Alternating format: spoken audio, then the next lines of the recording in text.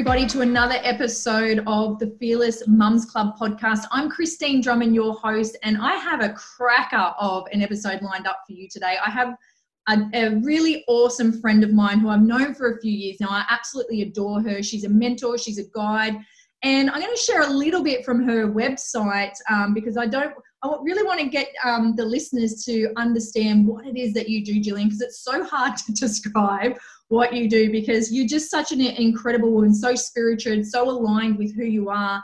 And I draw so much strength on your courage and the way that you hold yourself. And I'm just so thrilled that you're here today. But this is off Gillian's website. I just want to read a little bit on here. So she's dubbed as Australia's #1 identity consultant and nonverbal communication trainer. Gillian has decoded more than 6,500 faces. Yes, you heard me right. She's decoded faces. So whenever you meet her, just make sure you're smiling and you look nice. She's decoded 2,500 bodies and over 500 tattoos, revealing personality traits, hidden skills, subconscious habits, redundant patterns, and innate talents. She's a qualified psychosomatic. I love that word, psychosomatic. She does NLP, hypnosis, and she's an expert on all things body language. She's actually featured in numerous web TV shows, and she's wowed audiences around the country with her impressive teachings and live demonstrations on facial posture, tattoo, and body decoding. Now, when I first heard Gillian speak, she actually did a live demonstration at this beautiful lunch we invited her to, and she could read people's faces. She did a demonstration and it was just so fascinating. I've been in love with this woman ever since. So I'm a massive fan, Gillian, but I'd love you to share with the listeners, who is Gillian Maddigan? Where have you come from, girlfriend? Well, actually, you probably could see from my colour, I'm not Australian. I was born in India. My parents are Anglo-Indian for 3 generations, so a little bit pale. We moved to New Guinea, and then my parents divorced and we moved from beautiful tropical, seaside New Guinea where you're swimming in the coral reefs to Mount Isa in northwest Queensland. And I was definitely a fish drowning in the dry. Like we stepped off the plane, it was about 6 degrees and the air just sucked every bit of moisture out of you. So I was horrified. I spoke English, and when I got to school, they spoke a different kind of English. Now, if anybody knows Western Queensland, there is so much language that doesn't make sense if you didn't grow up there. So there was lots of missing, I kept missing the point. And so that made me really become aware of people's body language and how they were doing things, how they were communicating, connecting, because I wanted to fit in. I really wanted to fit in. And being Indian, no one knew what an Indian was. They thought, ooh. And at 7, I had to tell them it was the wrong continent. Even I knew it was the wrong continent. Thank God for the Pakistani cricket team when they came to Australia, because then everybody realised where India was, even though Pakistan wasn't part of India at the time. So there's all these identity challenges that when I was growing up, and I gained these skills to watch people, and I also taught myself how to become invisible, how to stay out of trouble and become invisible. So it's a real blending in and fading away. So once I became a teenager, I really didn't have an identity. So you can see why I love identity work and why I love nonverbal communication, because that has actually been my journey. And I did arts at uni for a little while. I was too young, didn't have enough experience, came back, did all these weird kind of jobs. From working on a station, riding motorbikes, chasing stupid sheep around, and working in shearing sheds. And I was an aircraft refueler, driving truck. I was one of 2 in the whole of Australia. I learned to become a man, a woman, and a man at the same time. I was dressed up as a man to make it okay to work with people. they were all men. It was a male environment. And also was a florist, and I worked in a haberdashery, and I was a picture framer. And all 4 of those jobs, sometimes I was doing in the same week. So there was lots of chopping and changing of identities. As you can see, there's a theme. And then I got married. Now, how freaky is this? I don't know if anybody else has a story like this. I was driving my refueling truck, and I saw this guy. I was already going out with someone 3 years. It was fading away into nothing. I saw this guy on the tarmac, and this thought just zipped through my head. I'm going to marry that man. And I went, are you nuts? You don't even know who that person is. Like, you know, just weird shit like that, right? 7 months later, I found out I was pregnant. I'd finished that relationship, started that relationship, moved to Melbourne, lived in Melbourne, had my baby. Husband really hated living in Melbourne again, and we came back to Mount Isa and got married. And then 6 months later, he had a fatal accident and he passed away, but over a long period of time, like 3 months. But he never regained consciousness. So that was my second death journey. I had my boyfriend previous to that, his brother committed suicide. So that was like this, another thread in my life of death. So it'll turn up again further on. So I had a 2.5-year-old and no partner, but he was an amazing man, lived life really to the fullest, and we lived a very volatile relationship. It was fiery all the time, but it was fire and then quiet and fire and quiet. So, and then I met my partner that I have now. We've been together for 26 years. Didn't get married this time. Once was enough. And I moved to the Gold Coast. So I've been living on the Gold Coast for 26 years. And that was this amazing period in my life. I went back to India, hadn't been back to India, and I went with my dad and I learnt a lot about who he was. I didn't speak Hindi and he had 6% eyesight. So it was the mute leading the blind around India.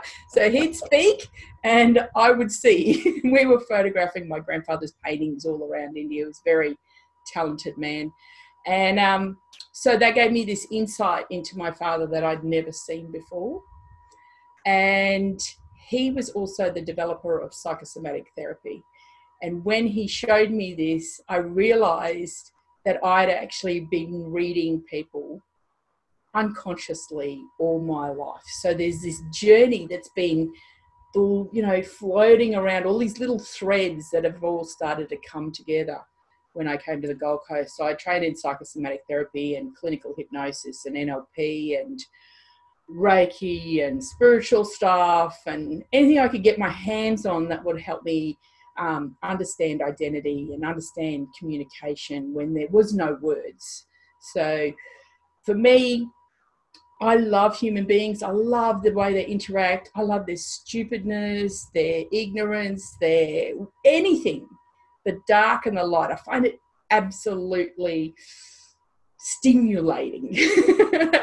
So those numbers on my website are doubled actually since I put those ones up. I should really have them clicking over. And so for me, I love to look at people and go, okay, what's your story? Because what's on your face right on the surface is not what your story is. How you made your body, how you made your face is your journey from womb to now. And how you've created yourself can impact on your future. So, because this is all the past. This is all being created over time and in the past. So when I look at someone, I can see their life. I can see their possibilities, and it's not psychic. It's very analytical and very teachable. So now that I've taken a breath, Christine, you want to go answer the question? No, I don't want to. I just wanted you to talk for the rest of it. I probably should continue. I probably should say my daughter, who was 2.5, is now going to be 30 this year, and she has 3 children of her own, 3 under 5. So I'm a grandmother, and my youngest, I only have 2. Who's going to be 19 this year, just moved out of home. So my partner and I are having a relationship for the first time without children. In 26 years, there's always been a child involved. So, yeah, thanks COVID, because it's been fantastic. We've been really learning a lot about ourselves and how comfortable we are with each other, which is fantastic. I thought I was a bit scared, actually. Would I like him? And that's only natural, isn't it? Like, so I've seen so many people get to that retirement age, and then that's when they're kind of together all the time. And it breaks people up, or it can go the other way and deepen the relationship for sure. But Gillian, I just find your journey, your life, just so fascinating. And that's why I think you're so good at what you do, because you've got so much life experience. And we're going to get into a little bit about, some of the things that you're doing now online, and some of the workshops and things that people can plug into, and the death ceremonies. I'm going to talk about that a little bit later. But just getting back to being a mum, because honestly, it's one of the most challenging, but also one of the most rewarding, positions you can be in, and for me, in a previous relationship, we tried for 7 years to have kids, and I was like, why is it so hard to have these bloody little miracles, and they are miracles, and my ex-husband and I, we just couldn't do it. We just could not, have these children. When I met Tom, it was about 4 to 6 months in the relationship, and bang, it was just, everything just aligned, I guess. So for me, being a mum, I do not take it lightly. I feel like it's an honor, and I know that you feel the same, and we're leaving a legacy for these children, but you also have to be your own person as well. But what I would love to know is, what's the worst thing you've ever done as a mum? Like, can you think of something that you've done? Also, worst things are really interesting. They're so subjective. Because worst things in whose eyes? Mm-hmm. Yeah. And we've had a lot of interesting answers to this one. We've had people say, the worst thing I've ever done is I didn't love myself first. We've had other people say, yep, I dropped my baby out the back of the car. We've had all different kind of interesting answers. So I'm looking forward to yours. Oh, there's these moments that I have, I've never really wanted children. There's been 2 moments in my life where I had to have them, and I had them. But in between, there was no, I want children. I know I never really, the whole process of it, it's almost like they chose me, and I'm doing a job, and I've sat with that and gone, gee, there's all these women around me who just love that. They would do anything for their children, anything whatsoever. And I remember my sister saying to me, I'd die for my children. And I just looked at her and I went, I wouldn't. And she was horrified. And it will horrify some of the audience here as well. But in my journey, I couldn't die for my children, because there's other people that are important as well. So if I died for one child, what would happen to the other? What would happen to my partner? What would happen to the other people in my community? So for me, that was, no, I couldn't do that. It's okay. It's okay for other people, but that is not something owning up to that was really hard. Like, to actually say it out loud was really hard, because it went around in my head a lot. I wouldn't die for my children. And I could hear all these people say, I'd do anything for them. I would die for them. And I just went, maybe that's probably, there's many times where I had my hands around my children's necks in my head, that I just want to throttle you. But, I didn't ever do it. But gee, yeah, we come close. I don't know how many other people will line up to that, but I was Oh, definitely. yeah. Oh, I could put you in chains. I could chain you to the bed very easily in my head. Just give me some peace. Yeah, and really, it's those little moments where I want something for myself, but I can't have it because it's important that I'm, available to that child or that young person or the adult child that I have, the adult children that I have. So sometimes I have to take that step back and go, this is momentary. I'm allowed to step back momentarily, not always. So that, there's another one. I'm grateful I live on the Gold Coast and my daughter and my grandchildren live at Phillip Island, because my daughter and I's relationship flourishes because we're apart. Because those moments she can reach out to me and I'm available. If I was there all the time, I don't think we would have that relationship. So, yes, that's another hard one. I love that. And I love that you're so open and honest about it. And there's going to be so many listeners that resonate with that, honestly. And yeah, I love that you've gone there, and hopefully it opens up, some different thoughts and a different perspective for a lot of the mums out there, and we all know that there's not just one way to parent. And we all know those mums that dedicate their entire lives to being a mum. They were just born to be a mum, they got those maternal instincts. That's definitely not us, Gillian, but we do our best with what we've got. And I think I'm the same as you. I don't know if I would die for my kids either. Like, I'm definitely here to teach them good morals and values and protect them as best that I can and keep them safe. And, hopefully they've got manners and make the right decisions along the way. But it's their journey. We don't own anybody. We don't even own our kids. You can give them the best advice, the best, upbringing, but they're, when they get to those sort of late teens and early adulthood, they're going to make their own decisions, and sometimes they're going to make the wrong one. Doesn't matter how perfect you were as a parent. So I love that you've actually brought that up and triggered a new discussion for us to have. What's the best thing you love about being a mum then? What do you love most about being a mum? When I see my kids really struggle and then step out and learn something from it and grow, it's like, yes. It's almost like watching a small plant, pushing its way out of the soil, and you can see the leaves and you want to go and push the soil away, but that they build strength in that. And every time I step back, so I'm one of these mothers who said, when my children fell over or hurt themselves, they go, is there blood? Is the bone sticking out? And they go, no. And I said, will a kiss do? Yes. And I go, okay.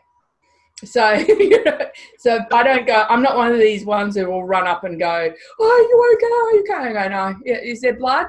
Yep. Is the bone sticking out, whatever, or dislocated? And then I remember my youngest coming up to me. She'd bitten her tongue, and she goes, can you kiss it better? And I said, I'm not kissing your tongue better. I said, I'll do this.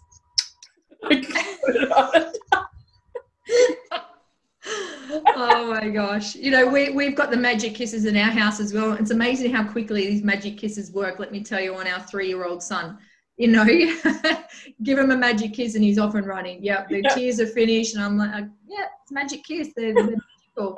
And then I hear his sister do it for him as well. Oh, do you want me to give you? And then it saves me having to do it all the time. And it teaches them to be able to receive as well, from others. It's not just on you all the time. Oh, absolutely. Yeah, it doesn't have to be mum's magic kiss. Any magic kiss, as long as you use that term magic kiss, he knows that it's going to work. But I'm very much like you. Unless there's blood, up you get, keep going. And the kids know, do not come in my office door if that's closed unless there's blood. Mum's in here, she's working, unless there's a bone sticking out or there's blood coming. you know, you stay out there till I'm finished. So I totally get that as well. There's another little door thing. Yep. In our house, our bedroom door was open all the time. But if the bedroom door was closed, the house had to be burning down. Do not come near the door if the bedroom door was closed. And that rule actually worked. It was very, very good. It wasn't very often that the door was closed and they were running around the house, because sometimes we just wanted to have conversations that weren't around. It wasn't just about having extracurricular activity going on. It was. I was going to say, is that what you're calling it these days? A conversation? A body language conversation? Yeah. But there was some of these deep and meaningful conversations about, like my husband goes, honey, you can't say inappropriate stuff like that to your children. You know, we have 2 girls, and go, and you don't say that in front of them. You have to go out and just go, nah, that's just nah. Especially with teenage girls, just don't go there. And the other thing was, you know, you have to go there. You know, you're the dad, you're showing. So having those conversations away from them when they weren't around. So it wasn't dad was a bad person or he was a dumbass or, you know, whatever. Yep. It was just those kind of, and he could have a conversation with me about their emotional state. Like, what's going on? What's going on with her? And how do I deal with this? So those kinds of conversations, and yeah. I love that. We do close our bedroom door, but it's more to keep the noise out than extracurricular things going on. My partner works away, so come on, when he's home, we get busy. Yeah. So what's the greatest lesson or piece of advice that someone's given you that's helped you in your role of motherhood? I will give you a bit of scary advice that I was given when my daughter was, she was about 3 or 4. I said, this lady turned around and she goes, you know, later on in life, you'll understand why some animals eat their young. And I was like horrified when she gave me this piece of advice. And 5 years later, I so understood what she was talking about. And that piece of advice sat in my back of my mind going, because she'd also said that you'll love them all the time, but you don't have to like them, you know? And it's okay to say that you don't like them and they don't like you. And I just went, oh, that's so true. You know, there's those moments where you just happily, but in those moments to be truthful and honest and go, I don't like you. I don't like your behavior. I don't like what's going on for you right now. Do you need some time to go and sit with you? Because I need some time to go and sit over there. You know, and love always happens in our house. You know, love is consistent and continuous. Like is optional. And you can not like me, I can not like you, but you need to get over it after a little while because eventually you'll need food and all sorts of other things and be taken places. And I don't need the apology. It's okay to feel that way unless you hurt or damage with intent. Then there needs to be an apology. So, I love that. And I love that you mentioned that the love is constant, because it's so important that no matter how you're feeling or how angry or upset or disappointed you are, that child, I feel, needs to feel loved and know that, you know, that you will love them no matter what. You know, it's that non-judgmental, I guess, kind of love that, you know, we're going to make mistakes along the way. You're not always going to get it right.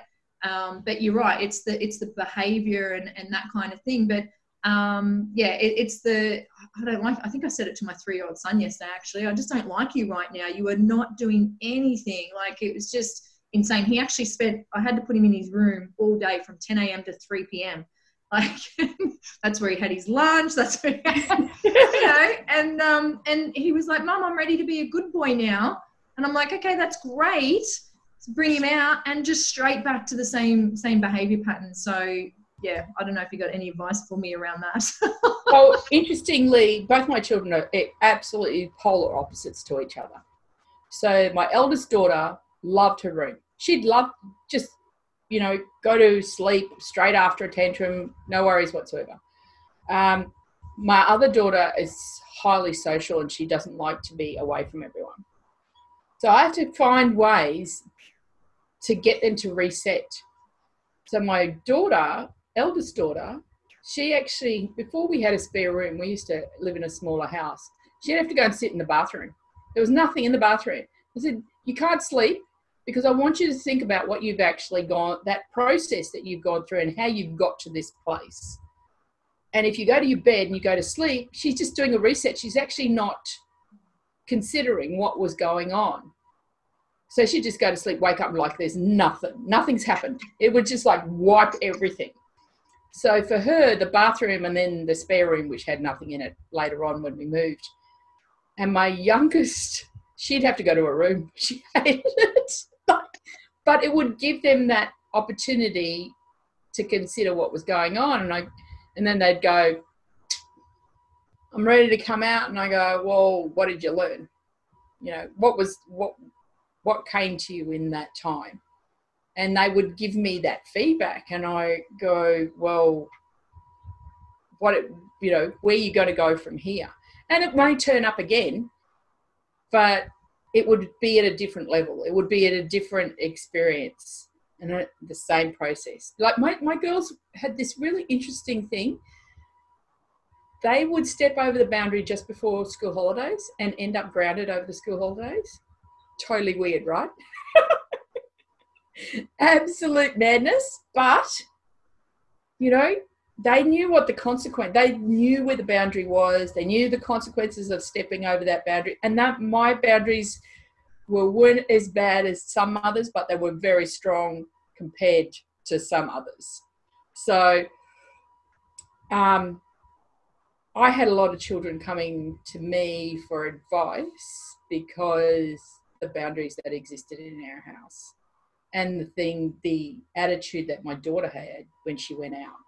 Both of them, you know, their friends would come to me for parental advice rather than their parents because their parents weren't accessible, which is sad. Sad. It's sad, especially teenagers. Yeah. When you take one of your daughter's friends to the family clinic because they're Catholic and you know, very strict and mum's overseas and dad need not know how, you know, get in the car, let's go. Got your own Medicare card, in you go, I can't come with you. You know, that they come to me for that. So, you know, those rules that I put in place that were a little bit stricter than other people, long term make a difference. And when your 19-year-old comes home and says to you, Mum, I'm glad you were strict with me and I'm glad, you know, the rules were in place. You know, it takes a long time though. That was 8 years. I had to wait for that. Sometimes you don't get it at all. And it's like, oh God, all that struggle was worthwhile. I love that. And you know what, my mum, like I'm turning 40 this year, and it was just in the last 6 months that she admitted that she was too tough on me.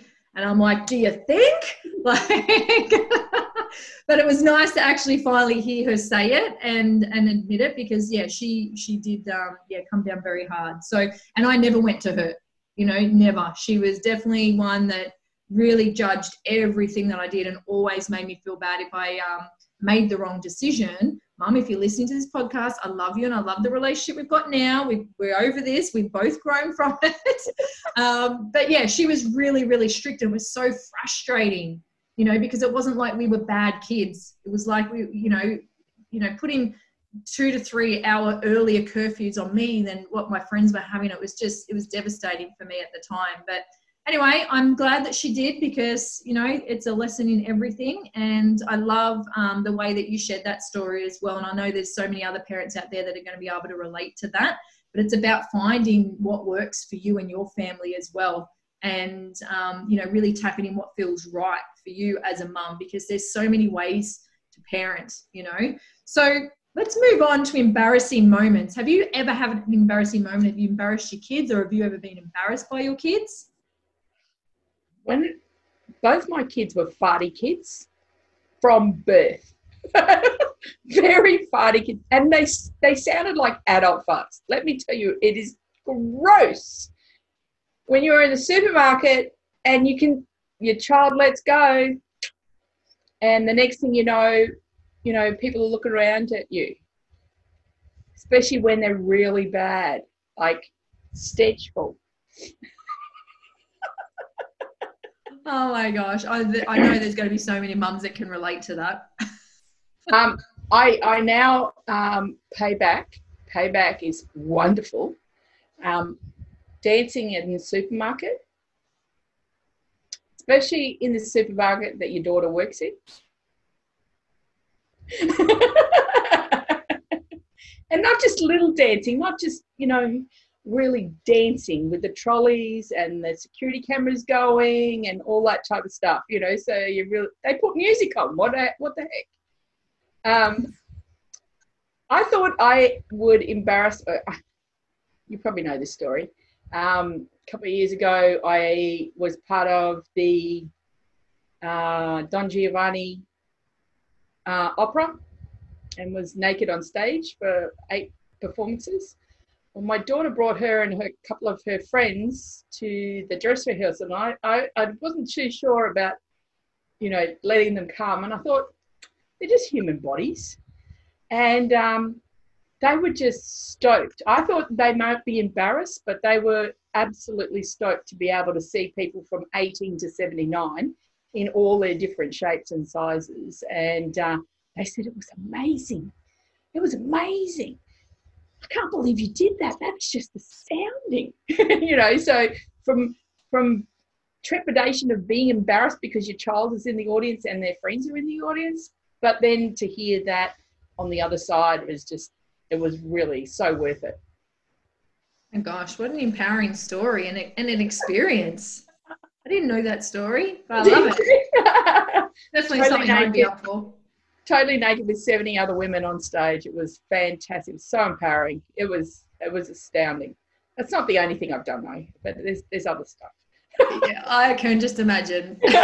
You need a longer podcast.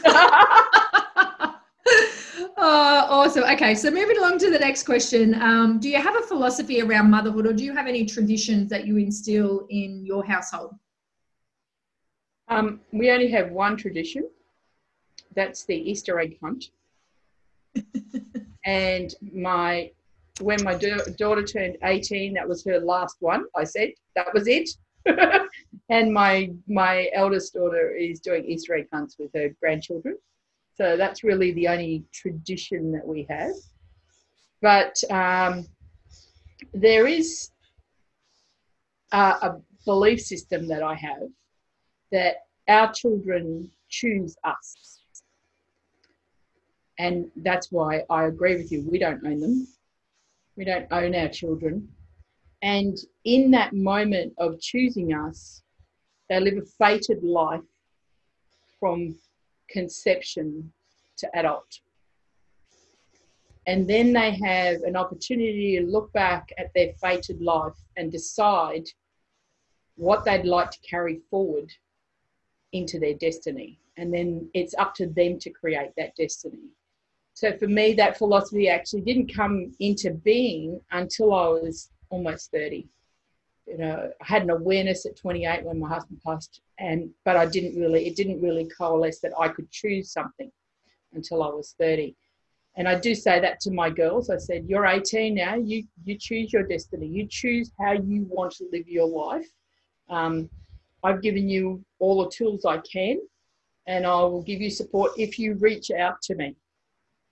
So that's one of the processes. They have to actually reach out to me because I found with my older girl that I was interfering in her adult life. And she lives with bipolar. So at 13, I had an inkling that something was going on, but the doctor said that until she had an episode, they couldn't actually qualify what she was going through because she was a teenager. And at 19, she got diagnosed. She had a massive breakdown, and there was suicide and all sorts of dramas that went around that process. But now I understand those strict things I had in place and behaviours that I would put up with or not put up with, how they actually came to fruition, how important they were in her process of stepping into looking after herself as an adult. Because at 21, I think, she was almost 21, and she turned around to me one day and she said to me, "Why do you keep watching me?" And I said, "Well, if you choose to take your life, that's going to impact everyone in the family. It's not just going to impact you as a death, but the ripple effect, and I still have to look after your sister," because she was 20, so she would have been 9. So, there's this 9-year-old that I still have to be available for, and that's why I'm watching you. I'm watching you so I can manage what's going on. And, being a control freak, as you would know, knowing what's going on so you can deal with things as they happen or before they happen, or put things in place if they happen, so that, it mitigates some of the ripple effect.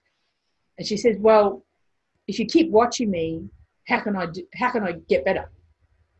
And I went, "Okay, I have to make a decision." Now, this is one of the hardest decisions I've ever had to make. And it was now in her court. If she chose to die, she chose to die. That was, I couldn't run interference for that anymore, because I was taking her power away. So now when she needs help, she reaches out to me. I've said to her, "Okay, I'll let go. But if you want help, you have to reach out, because I can't reach in. You've told me not to, so I'm going to sit back." And that was a really big lesson. Like, very, very hard to do. It was very hard to do. And even now, it makes me feel like it's still prickly in the background. But really, it's her life.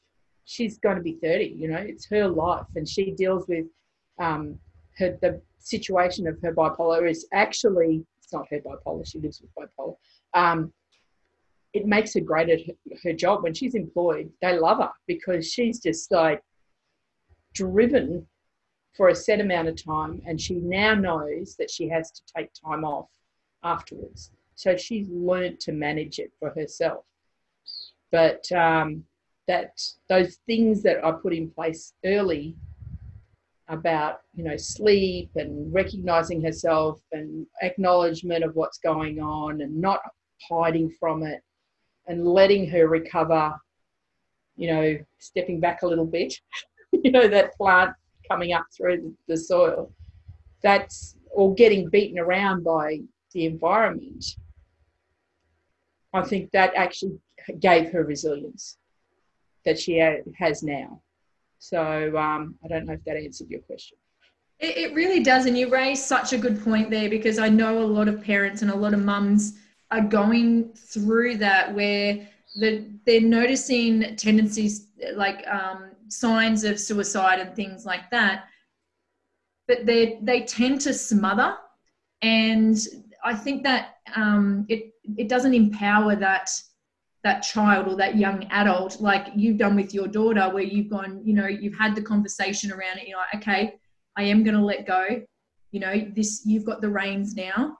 And that's giving her, as you said, the resilience and the power to really go and be, who she wants to be. And if she does decide to go down the path of taking her own life, then, you know, that's her decision. And you kind of like, you can't carry that guilt on them, you know what I mean?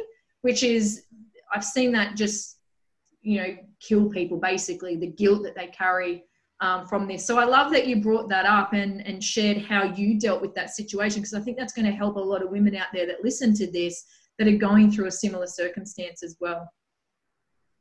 One of the things that I really learned, you know, I have a therapeutic background, and I've learned, because my husband lives with depression, and he had clinical depression for 7 years, really early in our relationship. And as a therapist, I thought I could help him, and eventually I realised that I couldn't, and he actually needed. And I had to draw that line in the sand and go, I can't help you. You don't listen to me. You know what training I have, so you have to go and assist yourself outside, and you need to do it, otherwise our relationship is done. And I had to draw that line in the sand for myself and the child and the children as well, because it was starting to infect the relationship. And the same thing with suicide. If you become guilt-driven or all those things, you can destroy your family, because you're so focused on what you couldn't have done anything about, and everyone else is left behind, lost, without any, you know, any direction or support, which can unravel a family completely, because the focus is over with a person that's now deceased. And I have this thing about death, that grief is love with nowhere to go.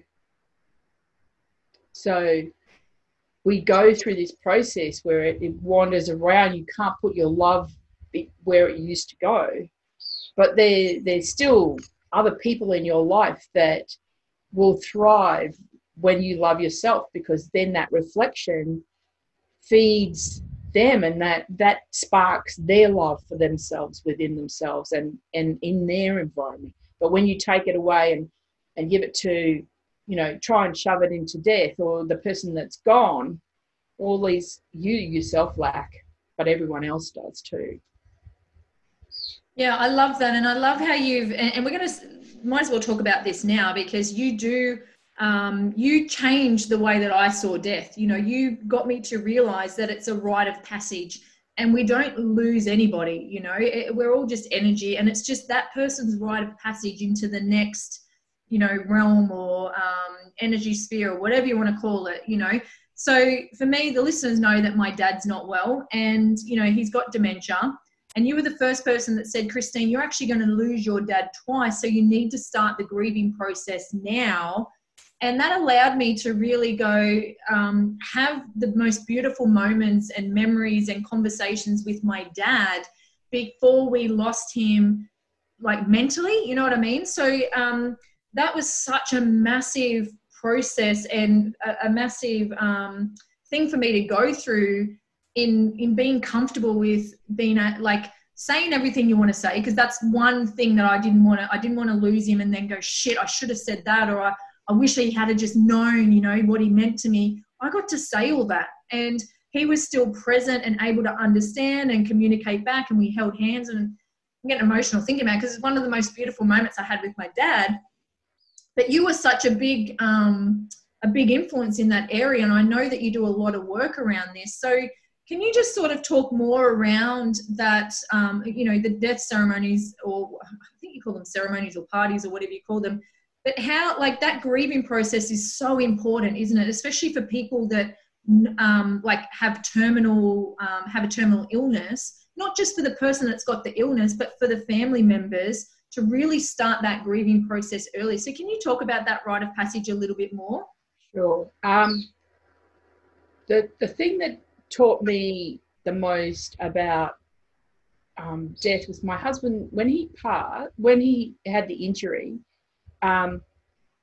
he never spoke again. He never moved again or anything. He had a massive brain injury, but he survived for another 2 months. So in that time, I never got any responses from him. I never got any, but I had that time to go through that grieving process, because I knew he was going to die. So they were really upfront about it in the beginning. He was never going to die from his injuries.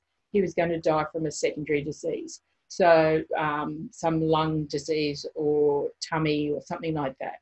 So for him, I knew it was terminal. There was no way back from where he was. So I had that opportunity to have conversations with him, one-sided, and you never know in this day and age what people can hear, what they can't hear. So they just told me to talk to him like he was there and you were just having a one-sided conversation. This was new to me because I never had a one-sided conversation with him. And in that moment, his parents and I didn't agree on anything. We'd had huge family discussions about organ donation. He was only 24, so he was very young. Organ donation, we had a full family discussion. Everyone was there about organ donation. And he had lived a life that was very full. He'd had many, many accidents, push bikes, motorbikes, car accidents. He was a cat, you know. And that last one was his ninth, and he was done. And so they arrived, and I'd already had an organ donation talk with the counsellor because they have to have it straight away because of his brain injury. And I said to them, go and see him, and then you'll need to have a discussion with the counsellor. Well, he's not having organ donation. We'd only married 6 months beforehand, so it was on me, luckily. But if we weren't married, then this was a long time ago, but nowadays it's a little bit easier. That would have been an issue. And my mother-in-law had both her mother and her mother-in-law in aged care homes, and she'd visit them, and she said that she would take him back there and put him in an aged care home. He hated hospitals. So there's this whole thing going on in the background. And eventually I just went, I need to let go with them and visit at different times for everyone, for everyone's peace of mind. And the day they brought in the priest overnight, late at night, because they had to return home. And that morning, he waited until I got back to the hospital, and he passed within half an hour. So you don't know what people are, where they're at, even if they're not speaking to you. And this also goes for you with people with Alzheimer's or Parkinson's or anything like that, or locked in syndrome or anything that they're not conscious. Just keep talking to them as if they are. Sound is the last thing that goes in death. So be aware of what you're saying. Be aware of what you're saying. And who knows what the journey is for that soul. That's what I learned. You don't know what that journey is and who they need to finish their contracts with before they go. So I believe that we all have contracts with everyone around us, and there's these little clauses in there that need to be resolved before they part. So for me, each person has their own particular journey with that person. And if you've got a terminal illness, you're in bonus time, because people can then say what they want to say. You can do what you want to do. But the people that die like that, like my father-in-law, it was horrific, because he went from the center of the family, the most amazing, the strong, the person everybody would go to dead in 2 weeks, 3 weeks. So they all thought that he was going to recover, and I knew he wasn't going to recover. But you can't say that. I just said to my husband, say what you need to say, do what you need to do. Your sisters probably don't want to hear this, but I'm helping you. And I'm normally the doer in the family, and I stepped away. I said, honey, you need to step in and be the doer. He said, I don't know what to do. And I said, be yourself. Just be yourself, be you, answer questions when they ask, all that type of thing. And knowing when to step away, I think, is really important, because a lot of people don't know when to step away, to allow other people to step in. So, yeah, terminal illness, it sounds like it's horrific, but it's actually an opportunity. It's an opportunity. That person has an end date. They may stretch that end date. They may, that they might bring it forward. Like my father-in-law just went really quickly because I don't think he wanted to put everyone through the lengthy experience. I think he knew that my mother-in-law couldn't cope with the lengthy experience. So, sometimes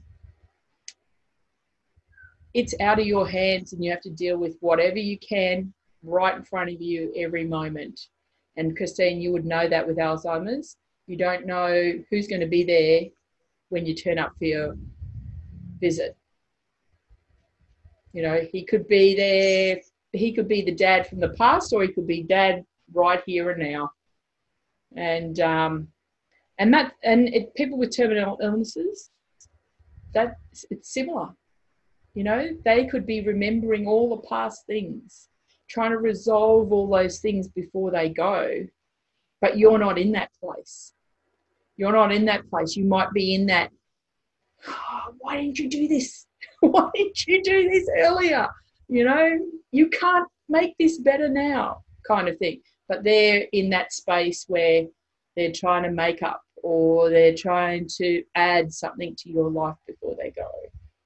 And it's a really challenging time. So for me, this is one of my pet passions, is making death an easy conversation all the time, as much as a birth or a marriage or a wedding or a whatever. It's one of those conversations to have now while you're fit and healthy, and who knows what tomorrow will bring. Who knows what the next hour will bring, So, and COVID has really made it in everybody's face. They haven't got any choice. They really have to look at it. So, did I cover everything? You did. I absolutely love that, and I know that a lot of listeners out there are going through their own challenges in regards to this. And it hit me really hard last year when one of my good mates who lived on the Gold Coast, I knew that he was terminal, but he got told 2 years, and I think he got 6 months. And I went to visit him in the hospital, and got to have a laugh with him and joke around and everything like that. And then I was due to be back on the Gold Coast, within a couple of days. And I thought I'll wait till I get there. I think I went to the Gold Coast and I didn't go and visit him. This is about 5 month mark. I didn't go and visit him because I was like, I'll be back next month. I'll just come back and see him then. But he died 2 days or 3 days before I got back. And it absolutely floored me, because I was like, I didn't get to tell him. I didn't get to tell him how amazing he was. I didn't get to tell him, that I loved him and everything like this. And it just really hit home. And our last guest speaker on the Fearless Mums Club podcast, Claudette Anderson, she said her lesson and what she learned from it is no one ever leaves her presence without feeling loved. Like she sees it as her mission now to help people feel the love in the present moment, so that she doesn't have these these moments taken away from her where she's living, that person didn't know how I felt. And now I feel the same. So I've gone on this, I've become a bit more of a love bug, which is good. And I really let people know how much I appreciate them, how much they're loved, how worthy they are. And, and it's taken relationships to a whole new level. It's taken my relationship with myself to a whole new level.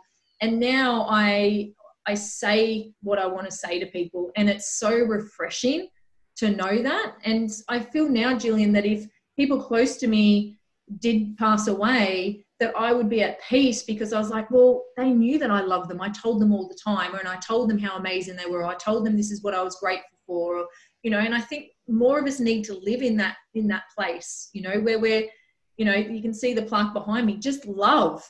And I think that's what COVID has helped us do as well, is just share a shitload more love, compassion, kindness around the world. And I feel also on the flip side of that, I think we need to have the conversations that sometimes there is no love there, but that conversation needs to be had, that you haven't dissed this person out of your life and they don't know why. You know, if there's this person in your life that you need to remove from it because it's not adding value, it's poisoning the well that you know, the pond that you live in, but they need to know why. Look, you're out of my life because, and this is the best for me and my family, or this is the best for me to move forward. I can't have you here, because that's being honest with that side of you. So then if something does happen, you know, you're not getting those messages, oh, you were a bitch. You know, you were a bitch to such and such. You go, hang on a second, we resolved that. That's a story that's done and dusted. He or she understands why they're not in my life. Because I really feel that in our light, it's easy. But in our dark, it's harder. And they're the things that fester away underneath. And they're the ones that we really need to work on, because when we let go of those things, we get less disease in our body. We get less stress in our body. There's less of all those things that fester away. And my dad didn't have a very good relationship with all his children. You know, that there was probably two of us that really had an okay relationship with him, because he was unavailable while we were growing up, even as adults. So he didn't know how to communicate with us as children, because he didn't have a good reference point for him when he was young. Like, his father wasn't in his life at all. And his mother, he was away at boarding school and all sorts of stuff. So I understood his story, but I do a lot of work. I do a lot of me work, and I work with people that work on themselves. So I have reference points that I can go there. But 3 of my siblings don't, you know, and their festering energy underneath was really challenging. And I remember my brother saying about my younger brother, he has to come here. He has to come here and make peace. And I said, he's done all he's going to do. And Dad knows that. You know, so what other people's expectations can then fester in that environment as well. It's probably the first time I've shared that out loud. So, you know, family dynamics, when death comes knocking, all the sludge comes to the surface. So I'm just saying, dredge your pond early, so the sludge doesn't come to the surface at the funeral, at the wake, and, you know, at the will, and all the other stuff that, you know, happens around at that time, and at the decision making for the person that's dying as well. I love that, and it's so true, because we had the conversations with my dad on how this was going to go down, and my brother didn't. So he doesn't see what my mum and I see, and how my dad is in his worst nightmare right now, you know, whereas my brother wants to hold on. He's holding on with all his might, you know, to this man that he's had an interesting relationship with his entire life. Whereas mum and I, we're really at peace, and we're kind of like, you know, it's up to dad now. Like, he could go whenever he's ready to go. Like, we've done the healing, we've done the grieving, we've had the conversations with him, you know, all those really tough things. And for me, I was one of those people that if mum or dad wanted to talk about their will, like, this is going back years and years, they want to talk about their will or their funeral, I'd be like, no, don't talk about that. Don't be silly. And I'd change the subject, because I was so uncomfortable thinking about losing them, you know, that I just blocked it off. So we never spoke about it until obviously it landed on our doorstep, and now we've got the communication has to now start. So I really want people to, and I'm going to have to watch this over and over again because I can't take notes at the moment. So I'm going to come back and take some more notes. This is just gold, what you're giving, Gillian. I knew it would be.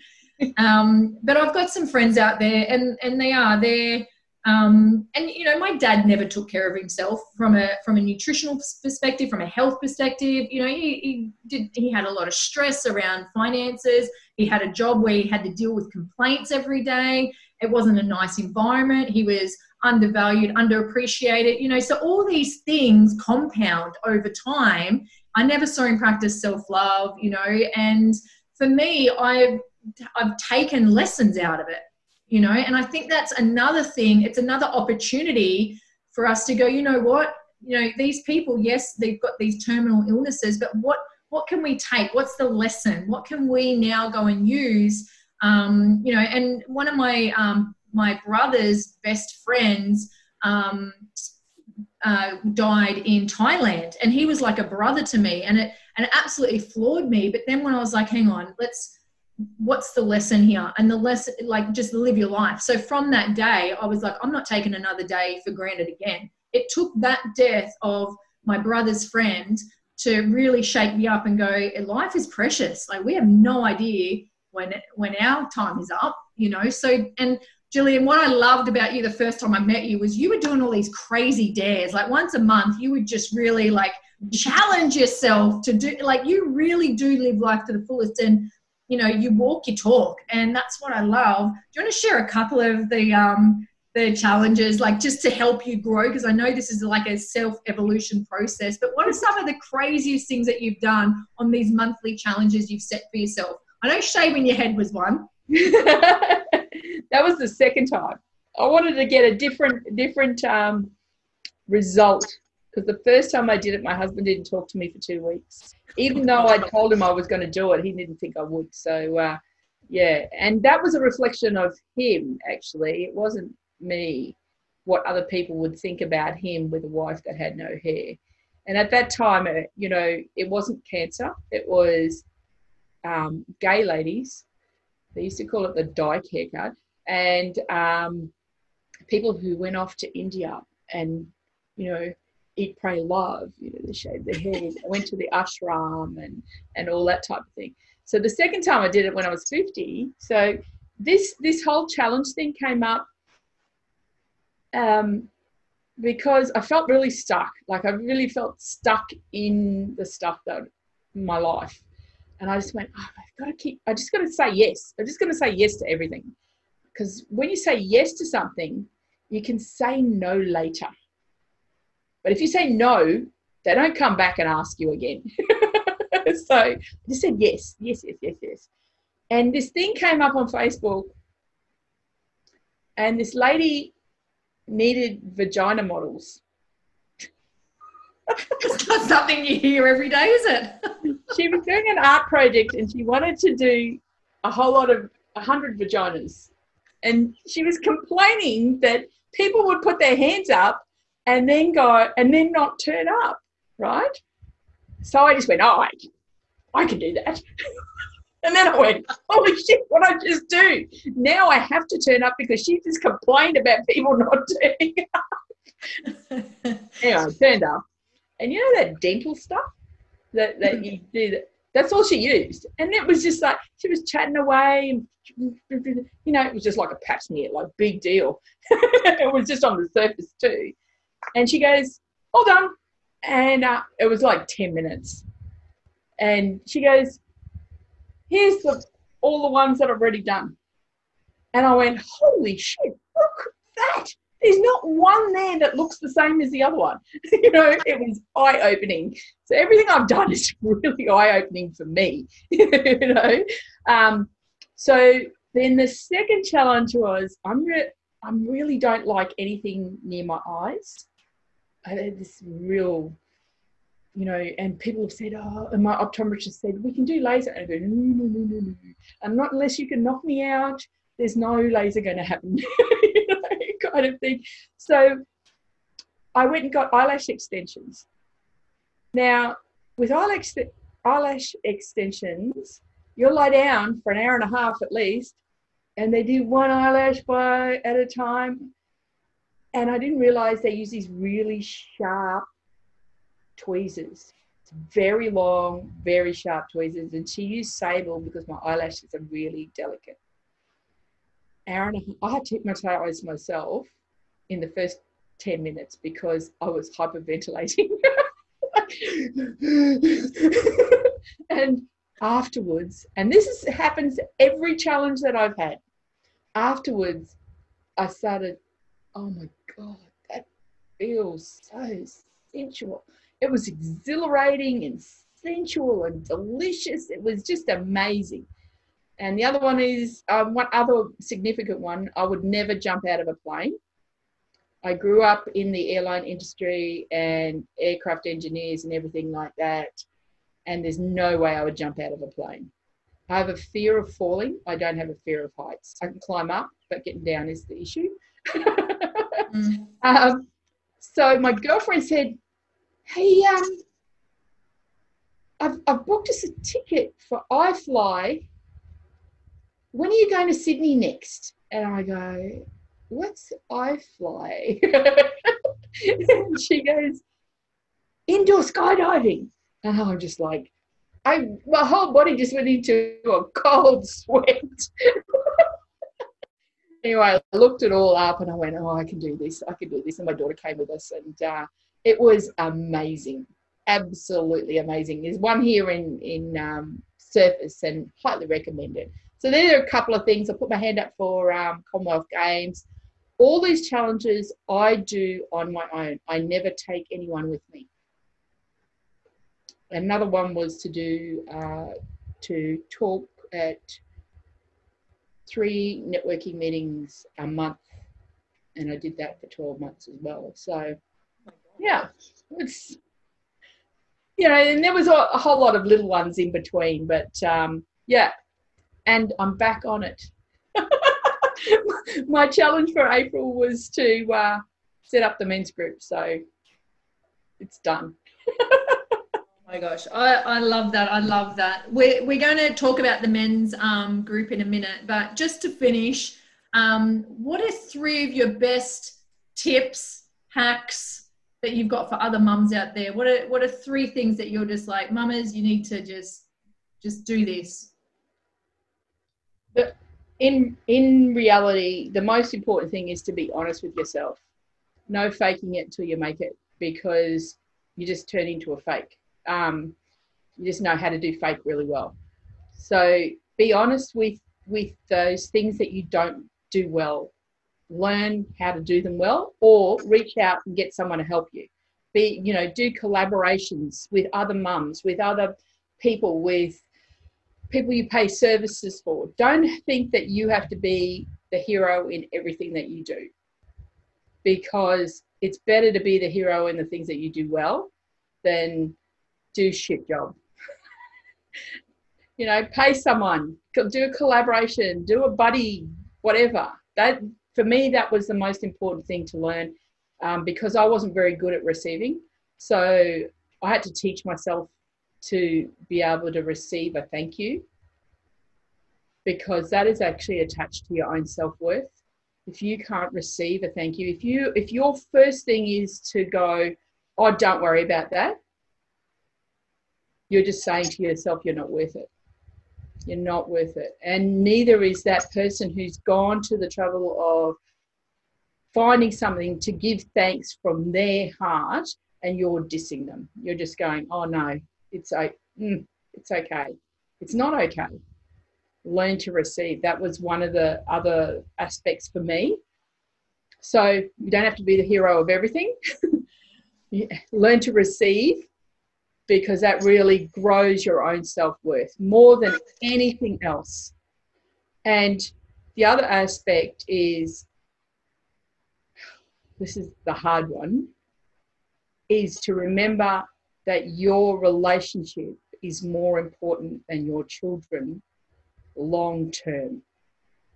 So if you don't add value to your relationship on a daily, weekly basis, if you don't make space for that partner, and it doesn't matter if it's your husband or your girlfriend or whatever it is, if you don't make space for them, once your children are gone, you will not have a relationship. It will not exist.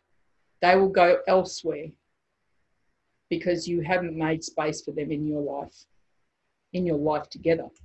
You know, if you're looking for longevity in your relationship, then you have to do the work right here and now. That's a lot to swallow, ladies. It's so true, though. And another mentor of mine said to me, and he put it another way. He said, Christine, you know, often women cheat on their husbands, and it's not like a physical, sexual form of cheating. He said you can often find yourself where you're cheating on your husband with your kids, or you're cheating on your husband or your kids with your job, with your work, you know.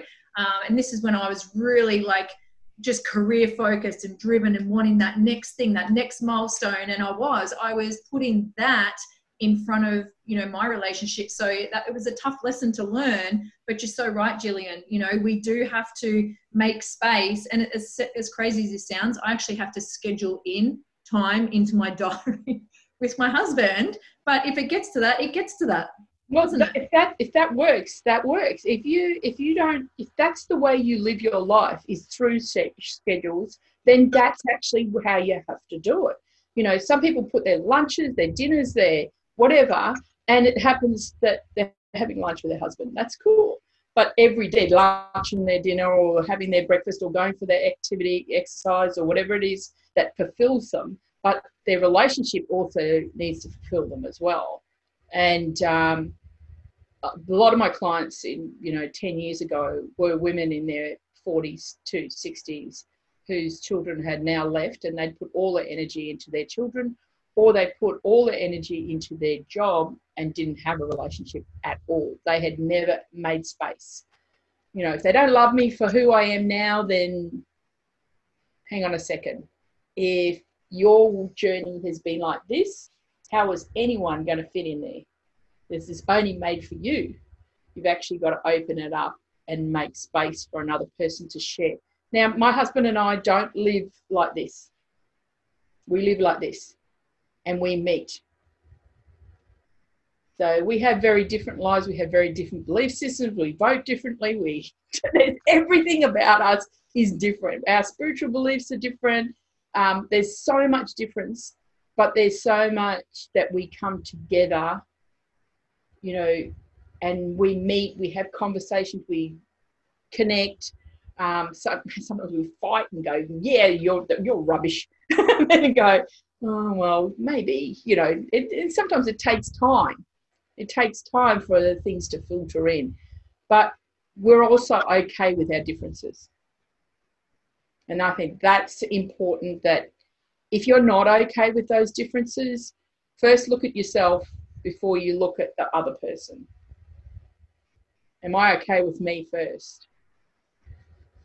And then if you are okay with you, then it may be something that's going on there and you may have to change something. And it's not necessarily the relationship. Love that. Such wise words. Oh my God, microphone dropped right there. This has been so amazing, Gillian.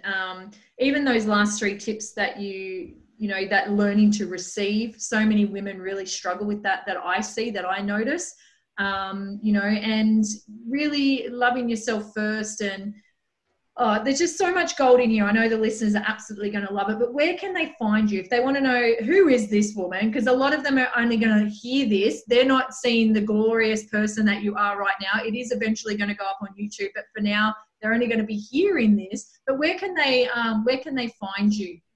They can find me several places. Yeah. LinkedIn. I'm always Gillian Maddigan, so it's easy enough to find me. Facebook.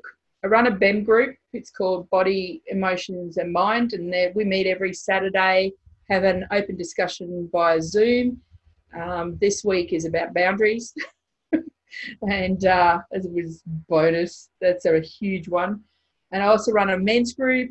These are community groups. They're just groups for people to come together and have conversations. The men's group grew out of a need in this time that men really don't have conversations. Not like ladies. Ladies will reach out and go and find a group or go and find go and ring up their mates or whatever. Guys, actually, I did a little poll with them and asked them some deep questions about what do they discuss with their mates and what don't they discuss. And a lot of it was family and business and money and emotions. So, and women do that all the time. It's like they're happy to share and exchange, information, whereas guys don't. That's on a Friday night at 5 o'clock. Try not to call it beer o'clock, but it is that time of the week. Shit Happens, Men Matter that's the name of the group.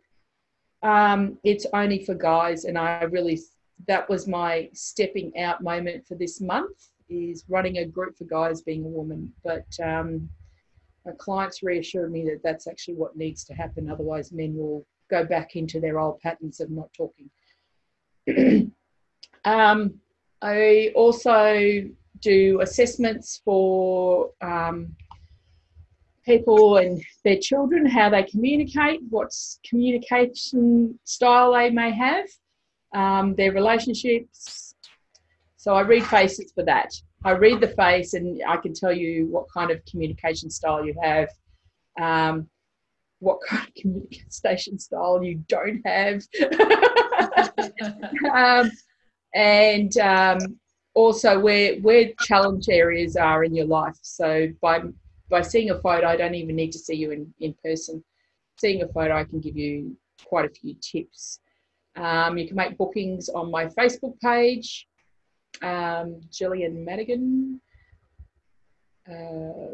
Psychosomatic Body Language. I've just changed the name of it, so I've had to think about that. Gillian Maddigan, Psychosomatic Body Language. I have an Instagram page as well.